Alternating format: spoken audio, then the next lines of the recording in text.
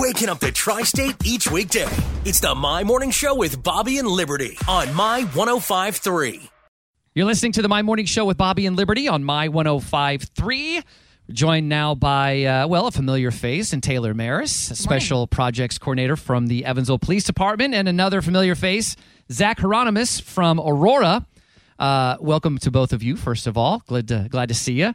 Taylor, it's been I feel like about a year since we've seen you. I was wondering if you're going to start with, are you down with EPD or not, by instinct? Well, this might actually just serve as this week's edition of You Down with EPD. But yeah, good to see you again. You've been world traveling, conferences all over the place, and doing a lot, delivering shoes with the EPD. So we're glad to have you back. And Zach, always good to see you, and always good to talk about things happening with Aurora.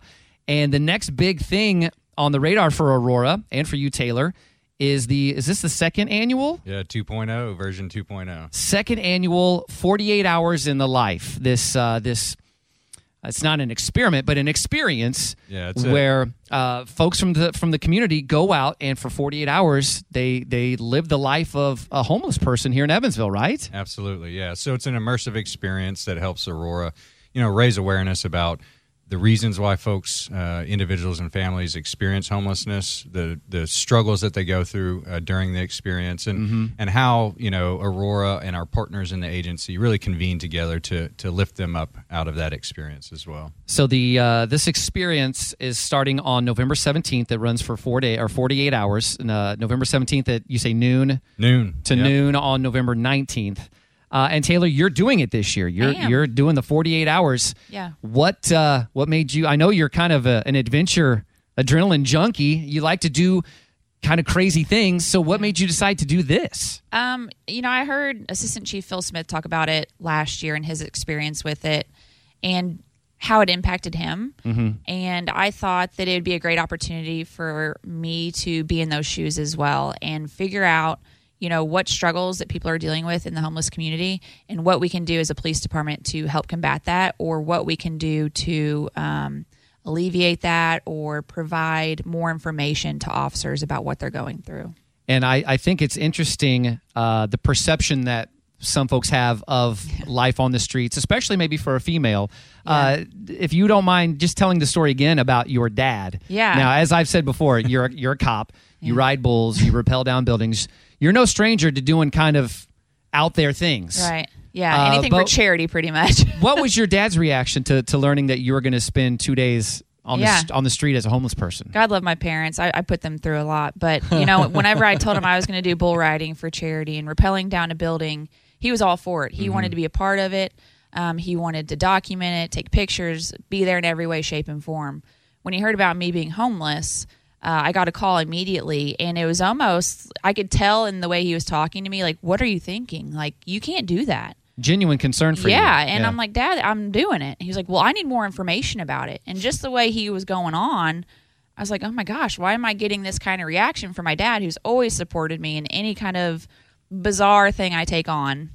And, it made me think the perception that a lot of people have of others who are dealing with homelessness, the struggles that they go through, safety. Mm-hmm. I'd mentioned the fact of people who'd gone through it the previous year, and he was like, Taylor, I don't care about them. Right. And I'm like, they're not my daughter. Yeah, I'm like, Dad, it'll be okay. And I was one of those people as well, too.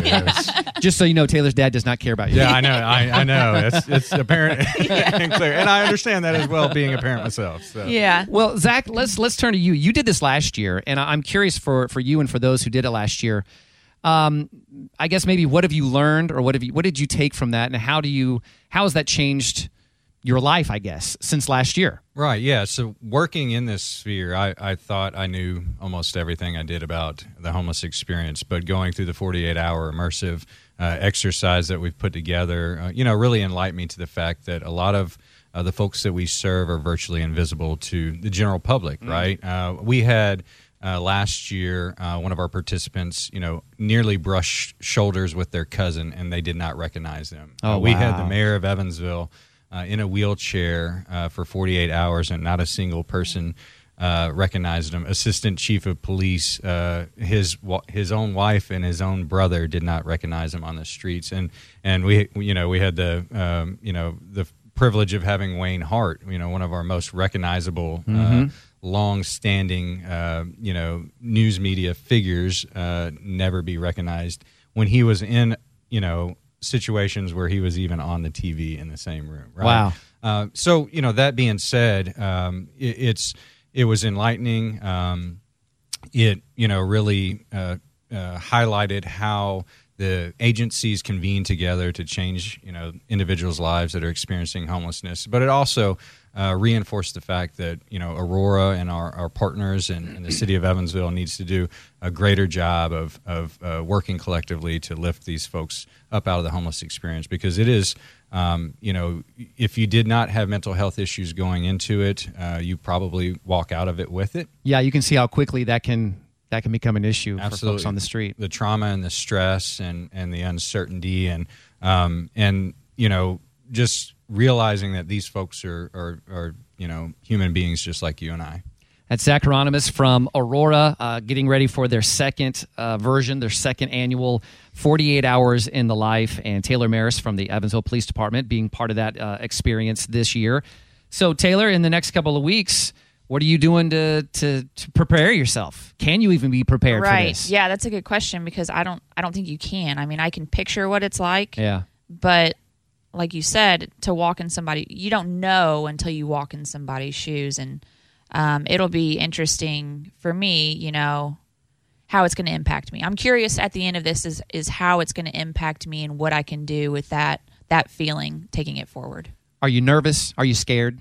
Well, after my dad said all that to me, I kind of am. Beforehand, I was like, I got this. And I just think about, what you do every day. Man, yeah. I would be scared out of my mind every day doing what you do. But I wonder what scares Taylor. Well, I am a little bit now, yeah. Yeah. But, I've gone through, even when I make coffee in the morning, my mind's already starting to think, I'm not going to be able to do this in a couple weeks. Or I was watching a commercial for needs for people that are homeless, and I don't know why it was on TV. It's probably targeting towards me, but it was a high need for underwear. And I'm like, I'm not going to be able to change my underwear probably. It's just things like that Little things, yeah. You don't think about, but my brain's already starting to program, I'm not going to be able to do this for 48 hours. I'm not going to be able to do that. How am I going to charge my phone? Just thinking about those things in general are things that people think about every day that are homeless. All right, so Zach, we know Taylor is doing this. There's a lot of folks from the community involved, and friends of Taylor and all those who are involved. They want to be able to kind of follow this experience, and I know you guys do a great job of, I guess, documenting that or sharing that. So how can people watch, I guess? Right. First, I don't know if that's the right word to use. They can obviously go to Aurora's Facebook page.